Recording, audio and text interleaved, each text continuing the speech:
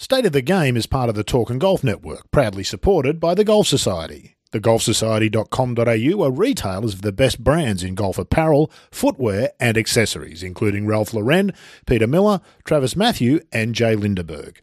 Special offers apply for Talk and Golf listeners. Visit thegolfsociety.com.au/talk and golf to claim your discount today.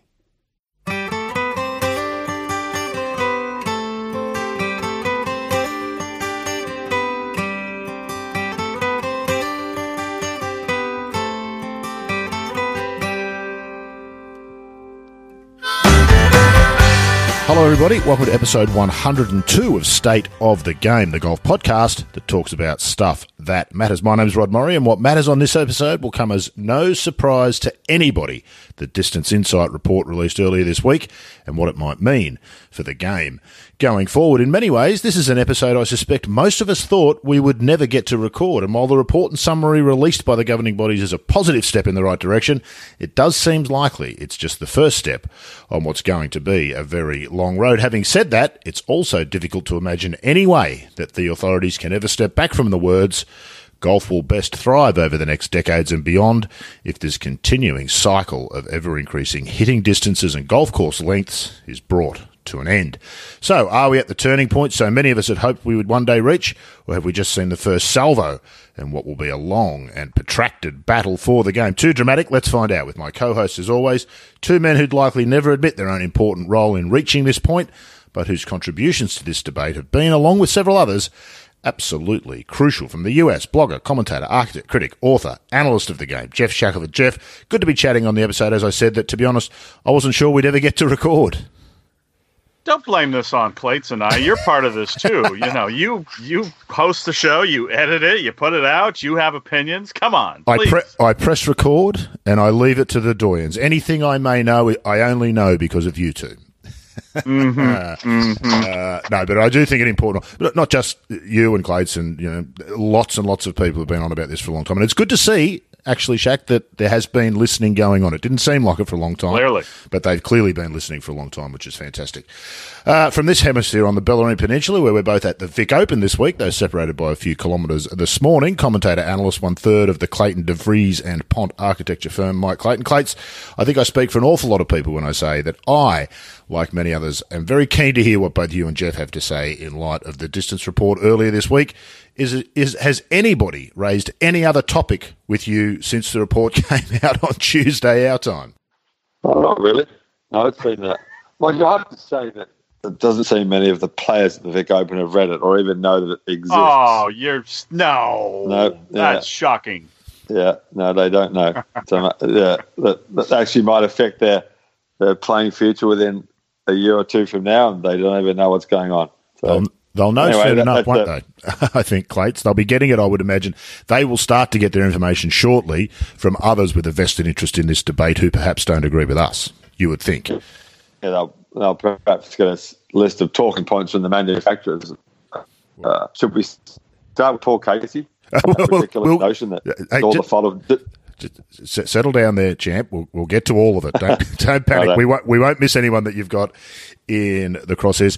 Jeff, just in case anybody's been living under a rock, I know you've been on about 450 podcasts since the report was released. Yeah, that's why we're doing another one. Yeah, that's exactly right. But I know that a lot of people have turned to you because you've been across this right from the very start. Can you give us a quick thumbnail sketch? The report's 102 pages. The summary is about 6 or 7 pages of what it says. What are going to be the main talking points? With this sort of document, there's always, for all of that, there's always 2 or 3 key things that come out of it. What's your sense so far of what people have seem to have understood and what perhaps they've misunderstood? Yeah, I do apologize for oversaturating the podcast market, but I as I discussed with Kyle Porter on his podcast for CBS Sports, there are, and he tries to keep his show short, so there are so many layers to this that it is just an incredible topic. But I think that you can whittle it down really pretty simply if you read the 15-page summary. Getting into the report is something for lawyers and maybe some players and different people who, it's interesting. Like on Twitter, you have people come to you with questions, and it's easy to now say, well, go to the report because they do address some of these more nuanced things that people are getting at, which is fantastic.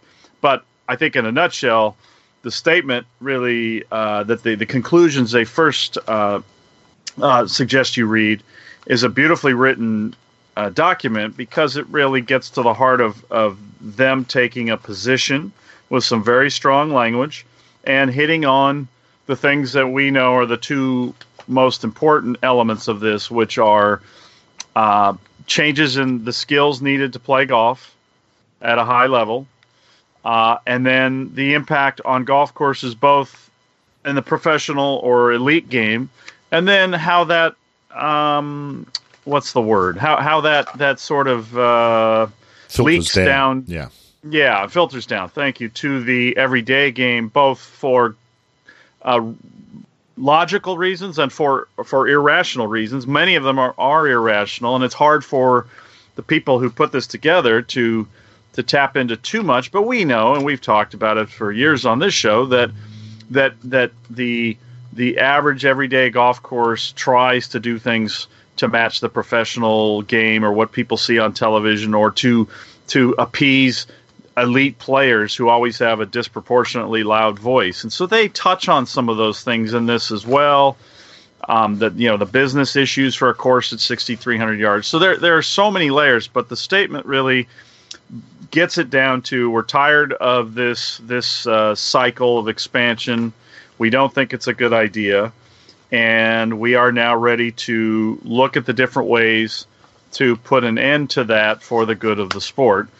And it's exactly what you'd hoped for, except I guess the only downside is that they do lay out, and unfortunately on the conference call, I was not allowed to ask a question. I was in the queue 3 times, and I was not, even though they let one writer ask 5 questions, I did not get through. But the one question then is, so they take this position, stronger position than I think some of us even would have imagined in terms of some of the language, which I think, Rod, you said things like break the cycle of increasingly longer hitting distances, strong stuff like that.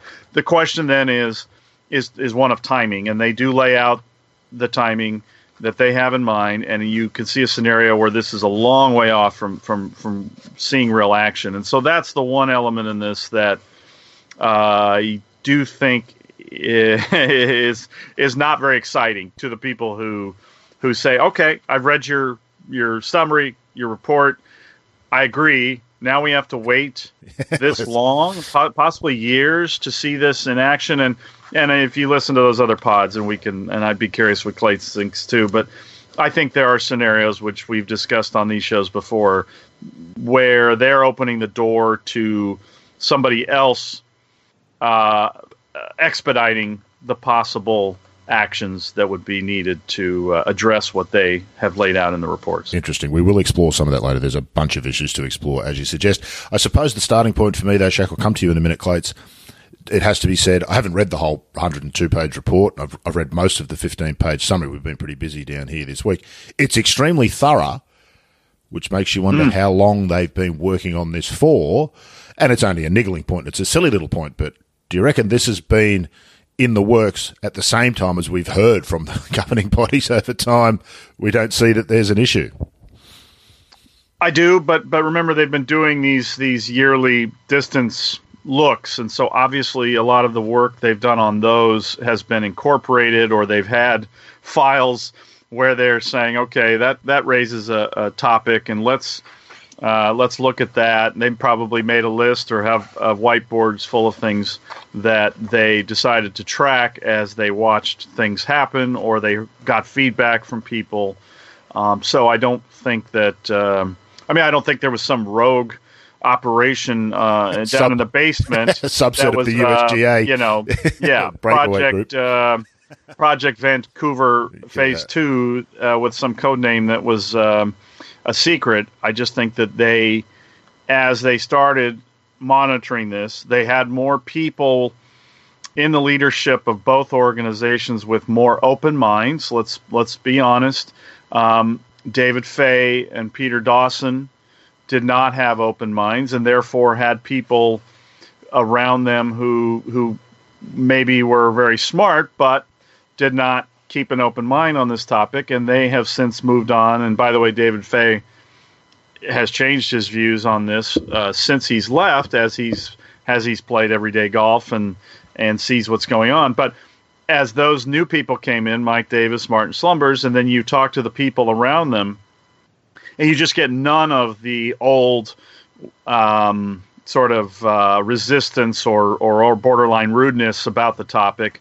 You get a sense that there are a lot of interesting thinkers who have had an open mind, which has then led to this to these conclusions, and so it's but they still have a lot of interesting, bizarre people to report to who ultimately have to make the decisions and deal with this, who may not still be quite in the same camp, but that's how these things go. Yeah, I love that notion, that picture you've painted of a sort of a forensic operation in a file, bifurcation versus rollback roll. And I think you're right. I can see that is exactly how they would have laid it out, which is the way to go about it. Clates, what was your gut reaction when you sort of first opened the document, read the first few lines? I suppose the first thing you probably wanted to do was send an invoice to the RNA and the USGA, because I'm sure I've read all of what they said before in various columns of yours and Shaq's and others, it has to be. So what was your gut reaction? And with a few days to think about it, you've written a couple of pieces about it.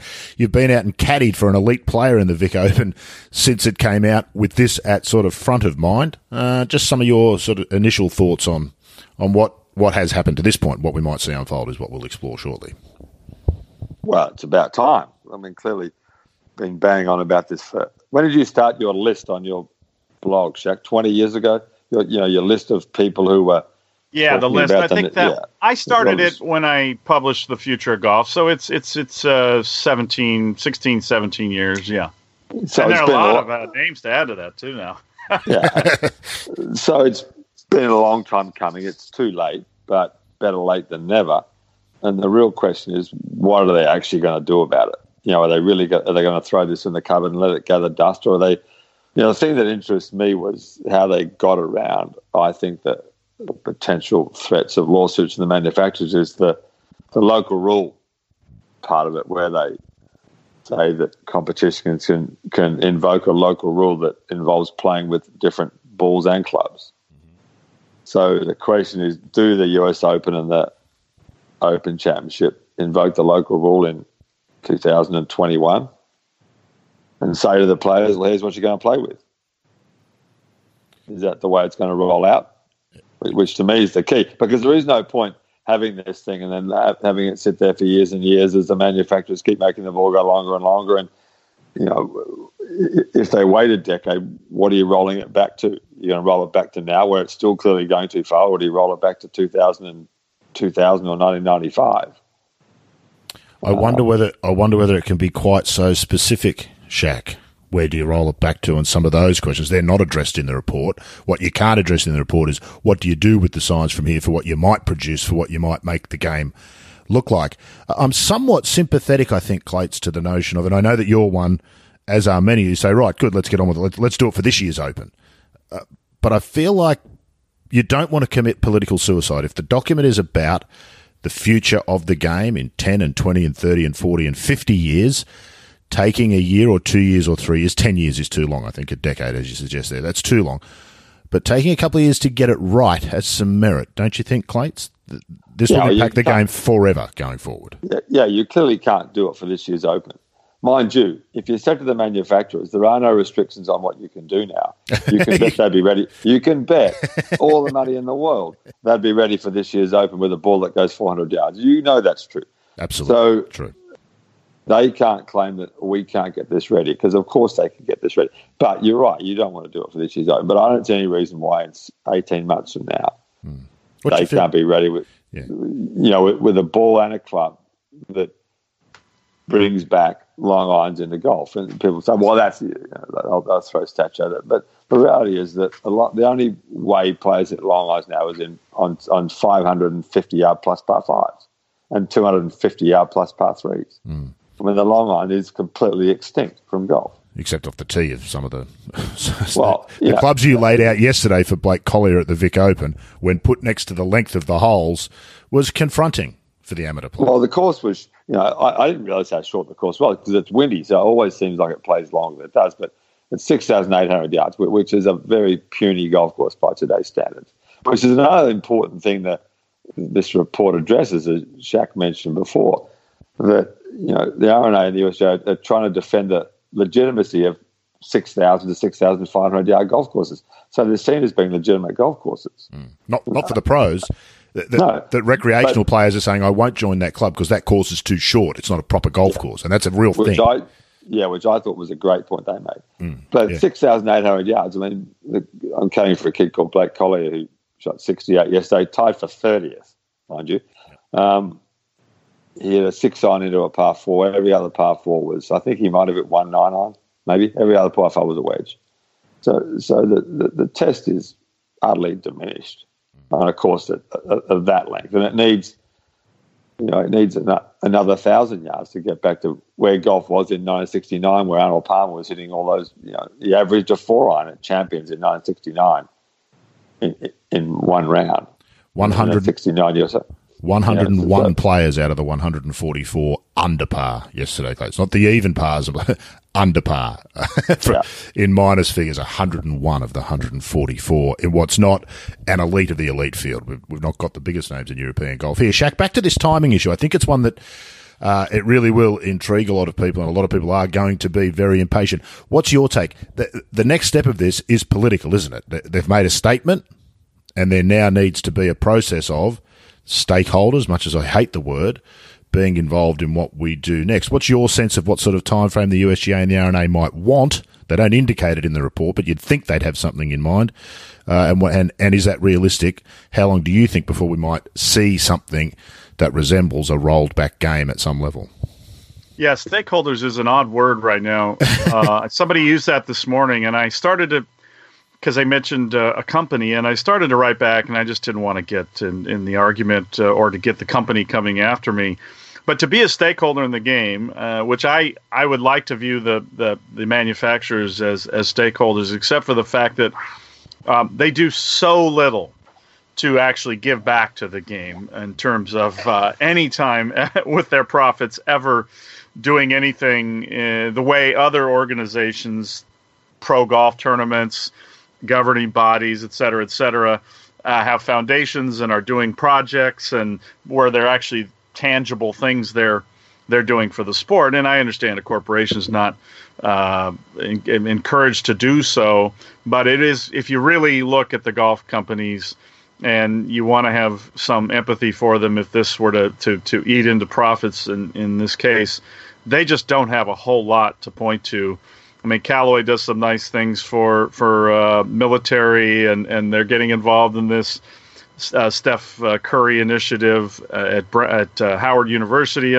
But it is a short list. Titleist does a few things. Anyway, that's a whole other topic. So their voice in this, and what you, into your question, it's political and it's legal. I mean, let's be clear. This report is done to address a lot of things and get in front of some things should this get to a case of having to make a legal argument for this action because of various issues with the future of the sport. And they don't do a whole lot on safety that I've seen yet. But as to the timing, so my sense is we're going to have this whining period for the next year of listening to everybody complain about the solutions, and it's just a necessity. They have to do it, and out of that will come some nice ideas, though, or there may come some consensus. I mean, I think you look at the number of players who have come around since we've been doing this podcast. It's still not nearly unanimous, but it's impressive how many. I mean, Padraig Harrington, I'm so far behind on blog posts, but yeah, just comes right out wearing his Titleist hat, calling for a rollback. Justin Thomas, they had some sound on Golf Channel the other night saying, eventually something's just going to have to be done because of the way we're swinging at the ball and hitting it and the way we're playing and knowing enough about golf to know it's just not right. And that was before he dismantled Medina, and which has come up a lot in all this as from people noting that was a turning point for some other people last summer when that was sort of dismantled by the players. But anyway, we'll see on the timing in terms of this is sort of a normal process for these governing bodies with an equipment change. But I think you probably know my theory is that somebody will lose patience, and I did write about this in the Future of Golf, page 165, actually, to be honest. Which you just happen to have handy with various patches circled. When you started talking about the local rule, I went, I need to go back and make sure I did write about that in the book, and I did, the local rule concept, because we've certainly talked about it on the show, I know, and it's never been clear to me why that was so complicated, but it's in my classic course ball concept and I still think this could happen, where we're going to have the model soft spikes, where someone, a Pine Valley or a Cypress Point, someplace with a cachet and influential members and the right set of people will approach whoever it is who first makes this ball, or as I've laid out to various companies, and they just look at you like you're nuts. The first company that makes this ball, let's say it's a ball, and does it right. I mean, that to me, I think, is really the key. And I keep writing back to people on this on Twitter, talking about the things that are in the report, the things they found, and the way you tweak it, and to what you guys were just talking about. If it's not done right, and it's a like the floater ball back in Max Baer's day, some people didn't like the way it flew. We really need something that performs in a lot of ways that we've become accustomed to, but it just at those ridiculous clubhead speeds doesn't give this disproportionate example. You want to keep long hitters long, and I believe if done right, they will actually get their advantage restored. Things like that. So that is the benefit of the time. But I think that we know every company has made a ball already to be ready for this. One company has a lot more in the way of patents than others. And so they've tested balls. They've already, that's the one I sort of frustrating, insulting notion of all this that's not in the report. They had a tournament with a ball like this. They have results. And it's just obvious they're trying not to zero in only on the golf ball, both for legal reasons, and I think also for the reasons that they state in the report. They found a couple of different things that really have led to where we are today, again, for the elite player. And so there may be a multi-pronged approach on this, and that's the benefit of the time. However, I think there's a very good chance that someone will lose patience and say, okay, they've basically said this is where we're going. There's a local rule component. This company makes that ball. Would you call them up and tell them we'd like to buy 1,000 boxes, 1,000 cases of them, or whatever it is, and we're going to use them in the so-and-so cup and in the so-and-so invitational. Who are you thinking, Shaq? Would it be a golf association somewhere, you think, or a particular course? I think it's going to be an elite course. Remember, so soft spikes came into golf because famous elite golf courses started making you wear them when you came to play there. Riviera here had bad greens in the 95 PGA. They made you change your spikes out. The locker room guys would literally sit there and have to change people's shoes out. And then within a few years, guess what? Soft spikes were or metal spikes were gone, or almost completely phased out, and now they are. And that was a product of these elite courses saying, hey, you want to play here, you have to play by our rules. And that will happen in this case too. I think it'll be hard, it'll be more gradual, because you'll still have the average golfer that says, well, I don't want to play that, and I get it. But it starts with elite players, elite courses, and there are a lot of people in that world who are of the mindset now that this is the right thing to do. Get on with it, yeah. Get on with it. Yeah, like life's too short. If this is where we're headed, let's do it, and let's do our part. And so I think that's the interesting component in this that could circumvent the time or change the way things play out. Yeah, the nails aren't quite completely dead, Shaq. Christina Kim wears them, and I was following her down a concrete path yesterday, and what a joy that was to listen to a sound that we haven't heard. We haven't heard such a great sound for a very long time. Clates, Shaq touched on it there, not just the ball. How many drivers did Blake Collier hit yesterday? The big-headed driver must take an awful lot of the responsibility for the distances and the trajectories we see the pros hit off the tee in particular. Is it a club that the players are using that much anymore? Certainly not this week, is it? Well, he hit 5 yesterday because it's tight-ish, and it's very penal if you miss. And he doesn't need it, so he hit 5. But Hale Irwin or Lee Trevino or Peter Thompson or Graham Marsh would have hit 10 at least. You know, I mean, there are a couple of shortish par 4s where you can hit 4 irons off the tee, but you know, there are holes that these guys see as being too tight, too penal if you missed it. So they take 2 irons and hit. The second hole was slightly downwind yesterday, but his 2 iron ran out to 290 metres, so 320 yards. So why do you need to hit a driver? But he was 5, but Graham Marsh would have hit 10 yesterday out of 14 driving holes, mate, I would think. Indeed. And in fact, we'll get to watch a bit more golf over the weekend. It'll be interesting to see how many drivers the women hit, Clates, and I think it would be a whole lot more. Well, they just hit it on a string, so they're hitting driver on almost every hole. Even on the short holes, that's right, where they don't necessarily need it. Jeff Ogilvy said on Sunday night, Sung Young Yu hit the ball 30 yards longer, she'd be winning majors on the men's tour. And it's true. I mean, as accurately as they play, if they only had the power, I mean, the men wish they could hit the ball as straight as the women do. But, of course, they don't because it goes so far. Yeah.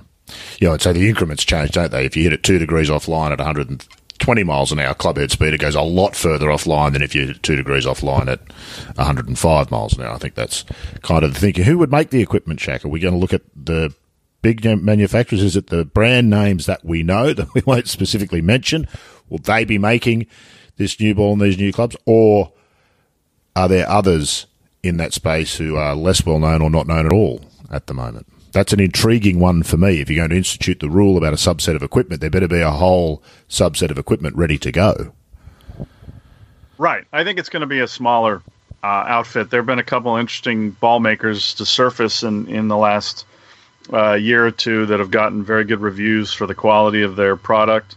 And then on Bridgestone's obviously the one to watch because it's believed they're the ones who have developed a ball for the governing bodies to test. So whether that ball could be sold, packaged and sold, is another story because there are so many patents and different things out there.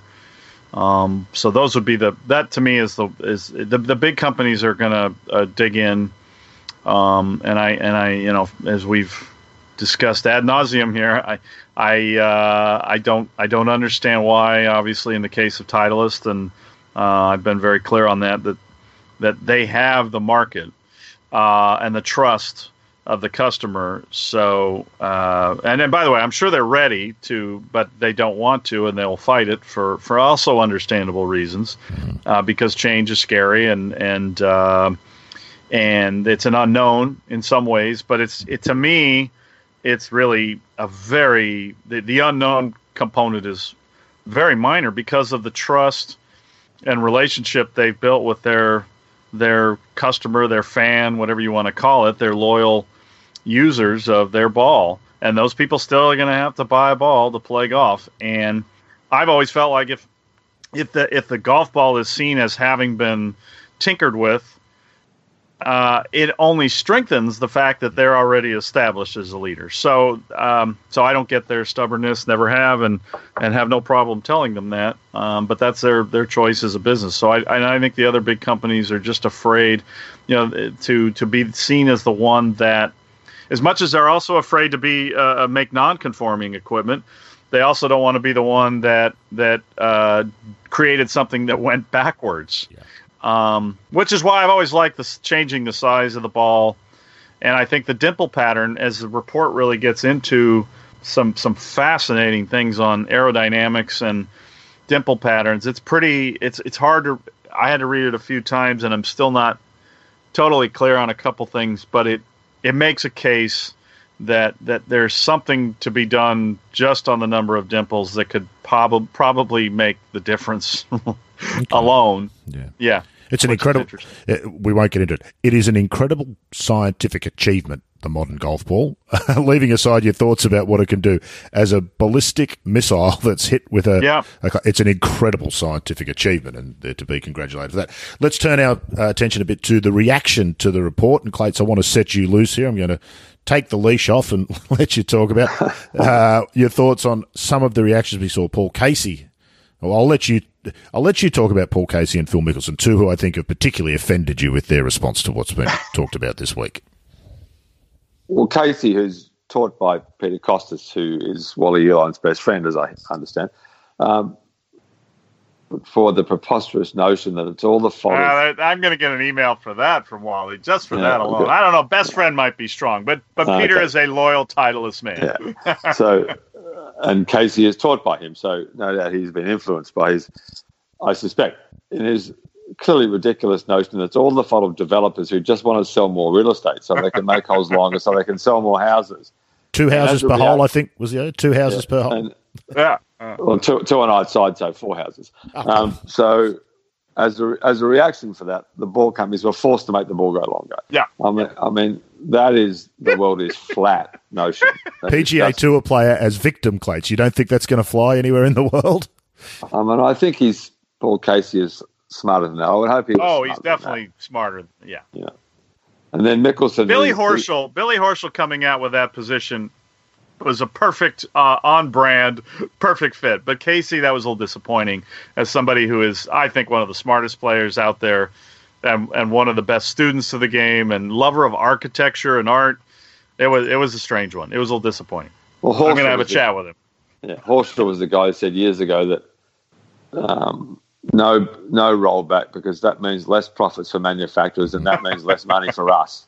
So as if the game's really... At least he was honest. Billy. Yeah, well, at least he's honest. Absolutely, and to his credit, indeed. And he does engage in the discussion. His position is clearly wrong, but he does engage in the discussion. I think he actually believes so. That he hasn't yet taken up your invite to come and play down here, Clates. I think if he did, he's one who might be convinced of the error of his ways if he saw what it is that you could show him if he came down. Anyway, so Paul Casey, on to Phil Mickelson. And then Mickelson, who's taken millions and millions of dollars from companies telling us how much better the equipment is and how much further the ball's going, has now come out and said it actually hasn't made much difference at all.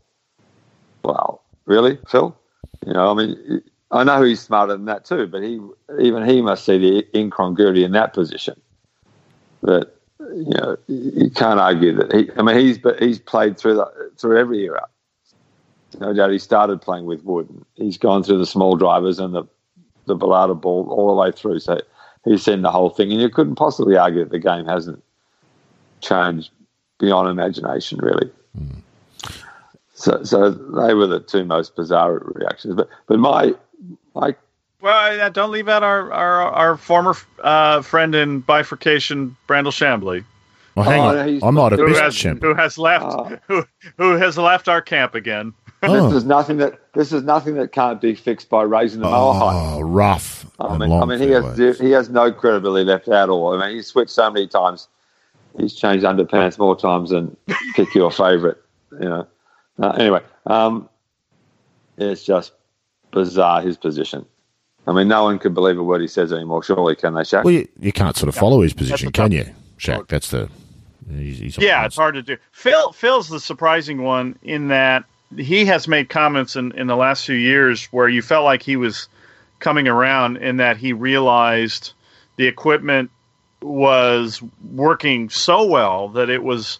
and I need to go back and find those comments now so I don't incorrectly paraphrase them, but that he was sensing what we would hope that he would sense, and that Tiger has figured out now, that people, very, very good golfers, are being elevated at times by the equipment to his level as somebody who's been a very consistent in his ability to strike the ball in the center of the face. It may not go straight, but his swing repeats, different things like that. The things that Adam Scott gets mad about. that the skill argument that's really addressed in this, that Phil was sensing people were being elevated slightly above their level, and it was muddying the waters a little.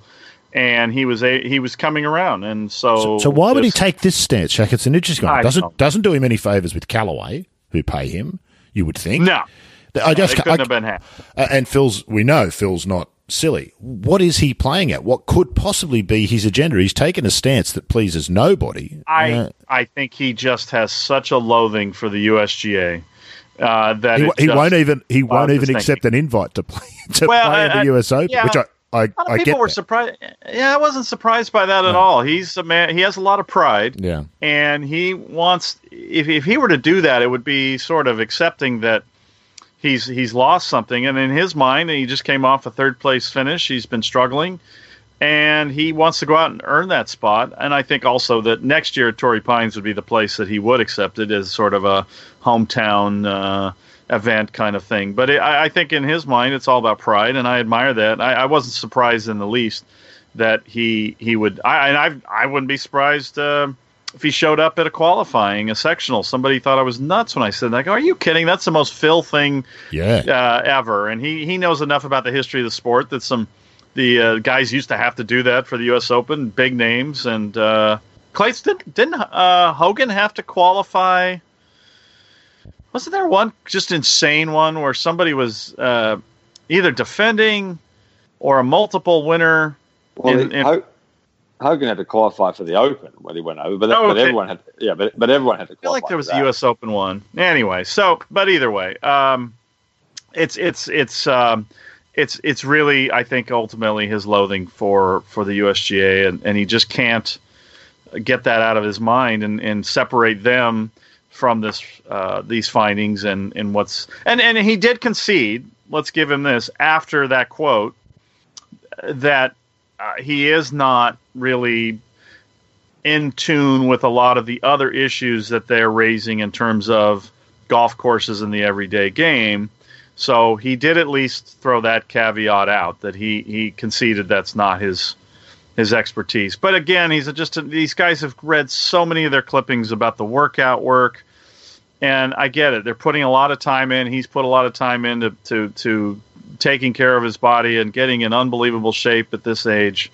But it's clouded their judgment that they've been convinced that they're all ready to show up at an NFL combine and could make a team. And it's just the sport needs to be so much more than a speed contest. Yeah, indeed.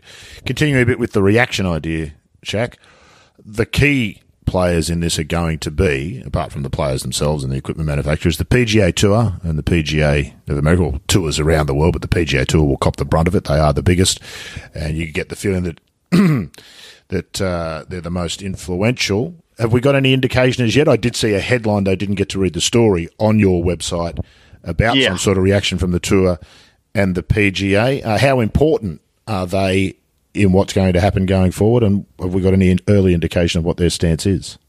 Well, I wrote another post since you saw that one this morning, assessing the positioning of the 5 families of golf, because I reached out to Augusta National. I noticed nobody had asked them for comment, or they had not issued a statement, and they had no updated point of view, but they did point me to Chairman Ridley's past press conferences where he addressed this, so I put those up, and I assessed where we stand. I don't count the LPGA Tour and European Tour as having votes, and they're just not up to the level of the other 5, I think, in terms of influence. The PGA Tour is all over the place. They had a great statement after this came out, kind of what you'd hope. We're going to keep assessing. We kind of an open mind sort of thing. And then they came out with a statement to Rex Hoggard yesterday that kind of reverted to some of their stuff of, we think the game's never been more exciting because of distance. And hint, hint, we just believe that's what's selling our sport. And so the PGA of America declined comment when I asked them on the distance report, which I considered progress as well, since they've taken a position that our pros, the 5 left who still own their golf shop and sell equipment, would be hurt by this. And they've now just gone to no comment, which is wise. So, the thing I'd love to know from Clates, having played through the small ball era, the British ball, what because I posed the question. So so Augusta, USGA, and the R&A make a decision, and the tours decide they're just not going to go with it. But obviously, they have the three most important championships in the game, and the players will, if they want to play in them, will have to play by those equipment rules, whether it's whatever it is, ball, different driver face, dynamics, etc. Is that doable? I mean, tennis is doing it right now where they have a different ball, but that's not the player's individual piece of equipment. Both players have to use the ball in tennis. In golf, your ball and your driver are fit to your needs. Do you think, Clates, it's manageable that we would have a scenario like that where those three majors play one way and the other ones do whatever they want? Well, we already had that with the Open for years. Well, that's what I mean. So do you think could it happen again? Yes. So Nicklaus and Palmer and Player and Devlin and Crampton and Dave Hill and Dave Stockton and Roberto Di Vicenzo and all the other guys who came to Australia in the 60s and 70s all played the small ball. They just came. And in fact, they all played with contracted Slazenger clubs as well. So Nicklaus and Palmer would come down and use a different set of clubs when they played there. They used their own woods, I think. Well, in fact, Palmer didn't because he gave one to a friend of mine. But, they switched weekly when they came here. Well, not weekly, but certainly when they came to Australia and played in Britain, they used different balls and often different clubs. So it's clearly doable. Clearly, it's up to the three majors. Who knows what the PGA will do? You assume they would fall in line with the other three, but if they just mandate that here's what you're going to play with, then what can Titleist do about that? Can they pull their players out of the Open? Of course, that's not going to happen. Do you reckon? Yeah. How convinced are you? The doomsday scenario here, Clates, for me is, of course, not all players are going to pull out of the Open or the Masters or the US Open. If they can convince the key players, if there's going to be a war over who's going to own the game. There is only one key player. Tiger plays, they play. If Tiger pulls out, it's a different story. It advantages him. Why would he complain about it? What do you reckon, he may already be playing a ball that is possibly closer to the dynamics that are needed than anybody else in the world. I don't know enough about the actual ball he's playing, but and he has a new ball this year. But he already has always been playing if you want to call it outdated technology with a golf ball. Because he wants to be able to move the ball and he wants certain characteristics. But yeah, he certainly is an influential voice, but I don't think he's as powerful. This is the one time I don't think he's as powerful as he can be in other areas as Augusta National is in this case.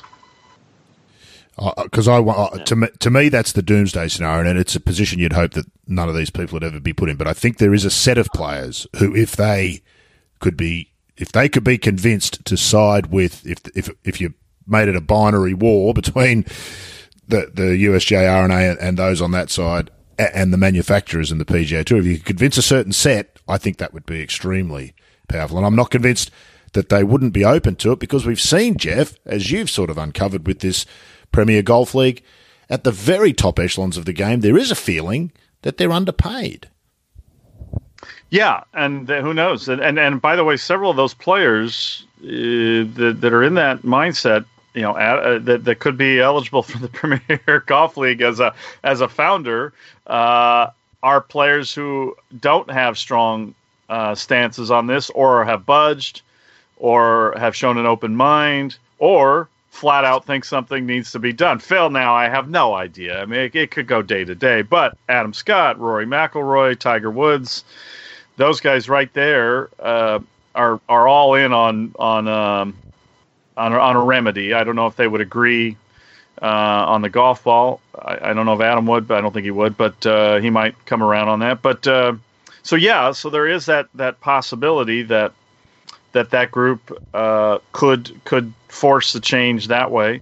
And by the way, the Premier Golf League, just to keep in mind something else, the official world golf rankings are a big part of whatever fight may happen related to that. If they were to break off and create this tour, and the rankings that are put together by the five families could be an instrument to protect the PGA Tour from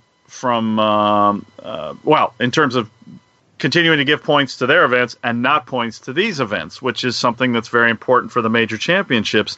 And the major championships could continue to give the tour leverage by saying we're only giving points to PGA Tour events, and we're going to continue to make up our field in part by those rankings. Now, if the tour is going to go and fight Augusta National, the USGA, the R&A, their partners in the world rankings, then those dynamics could really change, and those organizations, if you follow, could say, "Oh no, we're going to give the Premier Golf League points too. We're all in favor of that. They have the best players. We have to give them points," and they could completely dismantle the PGA Tour by doing so. So there's that element in this discussion at the table of the five families is another fun component to those of us on the outside who are watching all of this stuff play out. Did that make sense? Now, hang on, Shaq. There's a movie in this. So you're suggesting that Augusta National, the USGA, and the R&A convinced the Premier Golf League to play with to play with rolled back equipment, so that they can. Then I was strictly speaking about the rankings. Yes, interesting. But now, wouldn't it be interesting, though, if the Premier League came out and said, our league will probably endorse the local rule concept, and frankly, it would be a smart business move on their point, because the one thing they have not, I don't know if they've really mapped out how few golf courses there are to host tournaments at, and if you could open up other venues by taking 8% off of drives at 10%, and the footprint changes, they would open up some doors to other places that are not currently available or that have been lost. So there's so many dynamics in with that added to this equation. But forget that for a moment. Just think about the rankings and how the tour needs things to protect themselves. And they have this pension, they have the official world ranking, and if their partners in the ranking, and they're openly hostile to the current setup of the ranking. They're either developing a new one, or they are fighting to have it recalibrated to give the PGA Tour more strength in the numbers. So if they're advocating all those things in a hostile way, and hostile on the golf ball thing, they could put their partners in the five family group in a very tough position, and not a very sympathetic one. It reminds me of my favourite saying of Huggies: you're not really in the golf business, you've got at least 3 conflicts of interest. Yeah. So great. Clay, sure. I ran into a player down here that you know well, Ash Hall, a lovely bloke, a lovely golfer to watch, actually. I was watching him around the chipping green. It was just beautiful. Little bump 6 irons up the hill and down the other side to the things. And I was having a chat to him, and he reminded me of something that he said hasn't been brought up with this Premier Golf League and the releases for players and those sorts of things. And that was he and Matt Griffin, and I can't remember I think there were 5 players in total, successfully went to court. They were Asian Tour players. They did. In 2013-14, I'm going to say, who went to play the One Asia Tour, were told if they played the One Asia Tour, they would no longer be allowed to play on the Asian Tour because it was a rival tour in the region. And they successfully sued the Asian Tour that was a restraint of trade as independent contractors. And he said, nobody's brought that up with this Premier League. They did. It's very interesting, isn't it? Yeah. That's true. So, they did. Matt Griffin, 2 shots off the lead at the Vic Open. Well done, Matt. In fact, he led until the last 5 or 10 minutes of the day, Clates, when Canizares birdied the last 2 holes. Just what the press room loves. Mind you, they're impressive. The leader in the last group at 8:30 at night. That's exactly right. Chuck out that entire story and start again. Does that make any sense to you, Shaq? So that case was quite high profile down here. They're not super high profile players, but it was an interesting case, and it took them about 3 or 4 goes from memory, but they did win. Now, admittedly, that wasn't in a US court, which you would imagine where that would be. But has that been considered, do you think, just to move the discussion back to the Premier Golf League for a moment, this notion of releases from the PGA Tour, I wonder how that would stand up in court? Well, Stephen Gallagher was quoted, and I'm just so far behind on putting things up on my site, and I never know quite what to put up. And now that you've made me realize with that case, that the story where he's quoted this week from Martin Dempster, who's just been killing it over there with great stories on this. His view was that he heard the PGA Tour's email to players essentially threatened you that once you leave us, you're not coming back. And the European Tour correspondents, he said, did not do that, but he felt like that was where they would eventually go with their stance as well. So yes, that topic is certainly one that's a big part of this, because you could see some scenarios where some players would, if the schedule of that Premier League got knocked down to what I believe it will be, which is 10 events, not 18, at least at the outset, that you could see a Tiger Woods still playing a couple of PGA Tour events, like next week at Riviera, where he's the host. You could see him playing the Memorial, where it fits his schedule, or where he wants to be loyal to Jack Nicklaus, or what have you. I don't think there are too many, though, but there are a few. And that idea that there's a precedent out there with a case like that would be very interesting, because you can see where this is where it's headed, is to threaten people with that kind of expulsion, essentially, that life ban once you cross the picket line of sorts. Is there, as you're talking there, Shaq, I'm thinking I'd be interested in your thoughts on this too, Clates, and it's a pretty left field one. There's some correlations here with the America's Cup. Clates, we know what the celebration was like down here when Australia won the America's Cup in 1982. It was the first time in 132 years, a competition that had become an extraordinarily intriguing thing because the Americans had held it for so long once the Australians had won it. The America's Cup has now diminished to essentially, for the outsider, I don't know if it's completely true, a court battle. Is golf in danger of destroying an amazing history by going potentially down this path? This feels to me, Clates, like an incredibly important time in the game. And in 50 or 100 years, people are going to look back at this period and say there was a real nexus for the game. Do you get that sense, or am I being overly dramatic? And is that America's Cup thing in any way Well, the America's sensible? Cup, 1983. Well, 83, sorry. In fact, that came up. We were talking about that in a practice round, the America's Cup. I was explaining to someone about what happened, and that was a hugely important thing in Australia. Everyone hated the New York Yacht Club or whoever they were that ran it, and they changed all the rules to keep the thing, and they'd kept it forever. And Australia finally beat them. And then, does anyone care about the America's Cup anymore? I mean, unless you're a sailing aficionado, I wouldn't even have a clue when it's on. I have no interest in it. I don't even know if it still exists. Yeah, it was a massive story. I mean, it would have been better if America had kept cheating and kept hanging on to it forever. I've got that on tape, Clates. I'm going to cut that out, that clip. Yeah. But once Australia won it, the rules kept changing, the boat kept changing. Dennis Conner was gone. It just kind of lost its romance, didn't it? I mean, I don't know. I'm not. That'd be my take on it too. Yes, absolutely.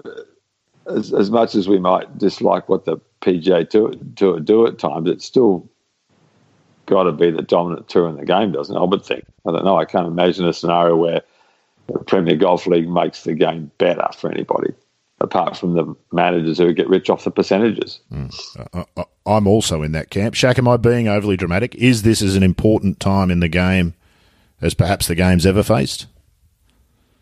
I think so, but when you combine the equipment and you throw in this notion of professional golf and where it's at, and it's I think an inflated sense of self, and where the players have become bigger than the game in a lot of ways, and I think that's ultimately at the heart of all this, don't you, Clates? That we've seen the players elevated to a level that's irrational, and the decision's going to be, are we going to go down that route? Is that a good idea or not? And I think it's a terrible idea, and not for the overall health of the sport, and the tour, the PGA Tour. I mean, you can say what you want about the Premier League because we don't know a whole lot, but from what I've seen, they're going to make a whole bunch of players rich, and they're going to tell you who the stars are in their mindset if they're able to get them.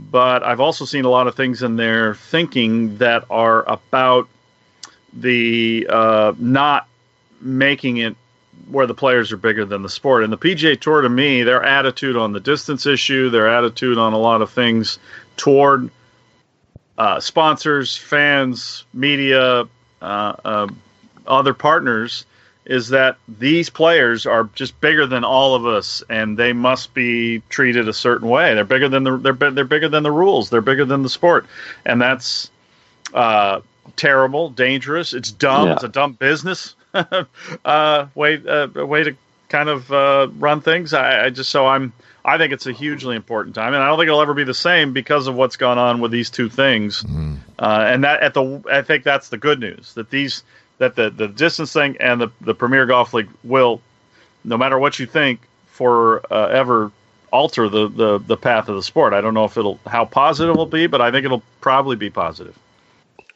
I was talking to a friend of mine who's a rules official this week from the European Tour down here. I said, "What's the tour like now?" He just looked at me and said, "It's a lot different than it used to be."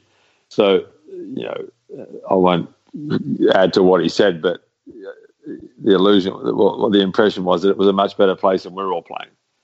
And it's all about, young men with a lot of money inevitably think they're way more important than they really are, and they get a huge sense of arrogant entitlement to everything. And we in the press, Clates, don't assist, do we? Because we see this with football here in Australia, I think particularly with the AFL and the NRL here in Australia.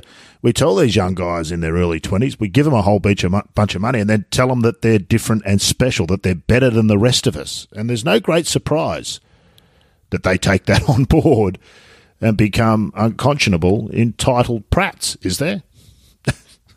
No surprise at all. It's a bad combination. It was huge wealth at a very young age without being perhaps wise enough to realise that you're not that important, and having a lot of money doesn't make you a better person than someone who doesn't have a whole lot of money. But it's a very rarefied world with private jets and big cars and $1 million incomes, and it's perhaps not surprising. But as my mate said, he said the tour was a much better place and we're all playing it. When in fact no one made. In fairness, it's not a better place in the sense that we all played. Not many of us ever made much money out of it, but these guys are making a decent living out of it now. But it creates its own set of problems. Yeah, money's often part of a solution, but it almost invariably it's a double-edged sword. It creates as many problems as it solves. Last two things, Shaq. There seems to be a strong sense on Twitter. As I said, I haven't had enough time to really engage in this a lot because we've been working down here at the Vic Open, but there's a sense that, and I think I asked Lucas Herbert in his pre-tournament press conference whether he'd read the inside report. He hadn't. We know that he's had a different stance to us on this stuff. There seems to be a feeling among a lot of people that ball can't go any further anyway. It's reached its parameters. They're not going to be able to do anything to make it. Why would you go through all this nonsense? So that's one. And two is probably a bigger question, and it's certainly one without a definitive answer. As we were talking about all this stuff with the PGA Tour, it makes me wonder whether Jay Monahan might be the wrong man at the wrong time for the game. Would we have seen... We never saw this stance from the PGA Tour quite this aggressively under Fincham. I can't believe I'm saying it. Under Tim Fincham. So you can take those in whatever order you like, but I think that second one's a very big question that won't have a definitive answer, obviously. Well, let's start with the ball having reached its limit argument, and I would welcome Clates' view on this. But the discussion that I never quite understand on that is, okay, it's reached its limit. We've heard this from companies. They can't do any more. And we have rules in place that were designed to protect golf courses and to keep skill intact, and those aren't working. So if the rules are still in place, are you then opposed to the current rules? Would you like to see more innovation, or would you be open to the idea of if it's hit this wall and there's no more room for innovation, then what's so awful about going a little bit backwards to help all these other factors and restore some elements of skill and restore the importance of strategy on the course and all that? So I've never quite understand that way to say this. That's a reason not to do anything because we've reached this limit. It's just strange to me. I agree with that. To me, it's as silly as the argument that if we change the rules on the ball, that the companies, there's going to be a whole bunch of money lost. Well, in fact, what you do is they're going to go out of business. Yeah. You create a second market. Premium equipment that you can flog for much more than what you flog the current. And there's enough people out there. We know that equipment companies have spent a lifetime mastering the art of convincing us we need stuff that we don't. Clates, what's your take on that notion? I think I know the quote you're going to go straight for when people tell us that the ball goes as far as it could ever possibly go. There is no more tech left to be found. Well, I think it was a friend of mine went to the RNA Rules and Evidence meeting in 1998, and I said, he came back and I said, what did they say about the ball? And he said, they told us it can't go any further. And I said, and you believed them? Clear. And perhaps they can't make the ball. They can't make the ball go any further, but players will make it go further. Mm-hmm. Cameron, as we said before, if history is any guide, from Ted Ray onwards, the freak in one generation was always the norm in the next. And why is that going to change? So why isn't Cameron Champ going to be the norm 15 years from now? Yeah. Of course he will be. He'll be the norm 10 years from now. Yeah, that's right. So whilst the ball the players will make it go further. And what's the quote that I wanted to hear? As the report points to, the driver's not even at 48 inches yet. Right. And that's a limit. So at some point someone's going to, Brooke Henderson plays with a 48-inch driver, albeit she's 3 inches down the shaft, so I'm not sure why she's doing it. But anyway, there's a 48-inch driver yet to come. And she's only 52 inches tall, so that really is extra. What did McKenzie say about science, Clates? Well, of course, that there is no limit to science. Yeah, so he was right about that. Yeah, he certainly proved right up to this point. What about that second question, Shaq? It's probably a more difficult one, but I don't know. Is it important? Am I overplaying the importance? I don't know. It feels to me like the head of the PGA Tour has got a very, very important role to play in the game over the next 5 to 10 years. He does, and I thought he was the right person for the job. I still do in a lot of ways. But back to our topic of the players are bigger than the game, what's become apparent is that while he may not agree with that, his job title, his job description, and his job is structured in a way to cater to the players and to do everything possible to give them more opportunities and more money to play for. His job is not to do what's best for the sport. And so that's the PGA Tour's problem of having made their commissioner responsible for that and that only, really. And Fincham, for as strange as we thought he was, did carry an air about him that put a little bit of fear, I think, into people, because he was a little mysterious. You couldn't quite read him. He was smart, careful with his words, and he did have a fundamental respect for the governing bodies and a fundamental business understanding that the PGA Tour just did not want to get in the rules business, that it was great having somebody else deal with that. And I think Jay shares all those views, but for different reasons, because he's probably a more accessible person, a more less careful in terms of how he speaks. He is also more vulnerable, though, to this sort of snowball effect of the players just getting bigger and bigger and more powerful, and having to manage so many moving pieces that I don't know who could handle this role. But and yet, what's discouraging, obviously, for a lot of us is that he has a history in the sport with his family. I mean, I just saw a tweet. He's inexplicably he's playing the Pebble Beach Pro-Am this week, which I think this would have been a year probably to just to be out there as a spectator. Myself, yes. That's just my view. There's a few moving parts right now that, but anyway, I mean, it's an event where there are a lot of important people there, and he's able to speak to them. But his grandfather played in the U.S. Amateur at Pebble Beach, made it to the second round of match play. He loves the sport. His dad loves the sport. He knows a lot about it. But he's just dealing with a lot of things here, and ultimately the people he reports to and who pay him demand some things, and he's not able, for various reasons, to to guide them in the right direction, it appears. And that's what's a little bit scary. But my view is that I don't think they have the upper hand and the leverage in a lot of these discussions right now. So he's going to have to make some changes, which isn't all bad, by the way, in changing their stances on some things. No, that's right. There are certainly some positives to come up. Personally, if they open up to a vote, I vote for Clates to be the commissioner of the PGA Tour. No, don't do that. And the czar of golf. It wouldn't be the most sensible decision I'd ever made, Clates, but it would make me feel good. It'd make the heart feel good. You'd like the jet, though. The jet's nice, Clates. A nice perk. Be a way to get around. Let's wrap it up there. This is not the last time we'll discuss this, I'm sure.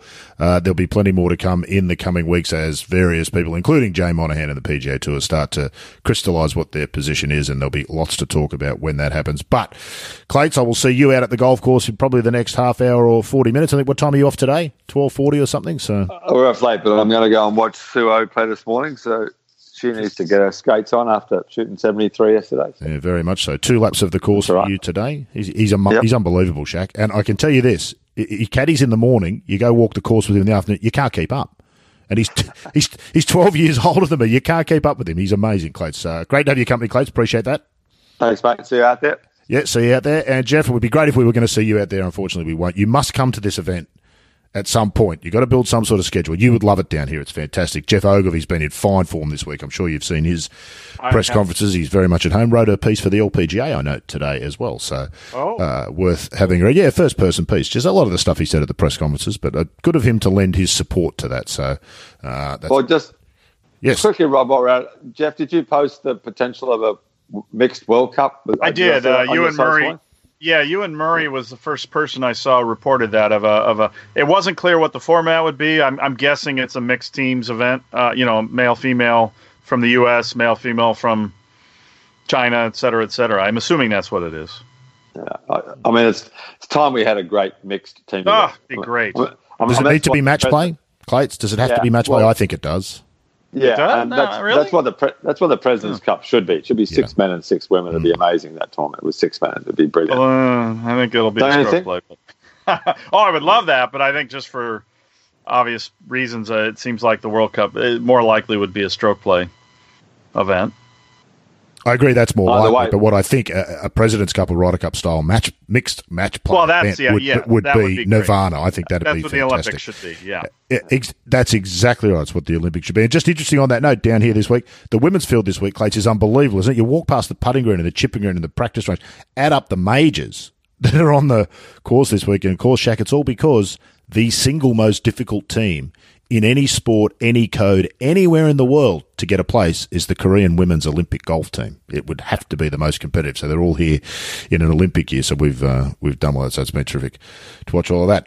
For the second time, we'll say goodbye. Thanks, Clates. Okay. No more from you. It's done. Mate. And thank you, Jeff. Always great to talk to you, and looking forward to catching up again soon. Same here. Thanks, guys. Episode 102, epic episode of State of the Game in the books. We'll be back to do it all again, I think, pretty soon here on State of the Game. State of the Game is a talk and golf production. Theme music, Writer's Retreat, provided by Lloyd Cole. Visit www.lloydcole.com for more information. For more golf podcasts, log on to www.talkandgolf.com.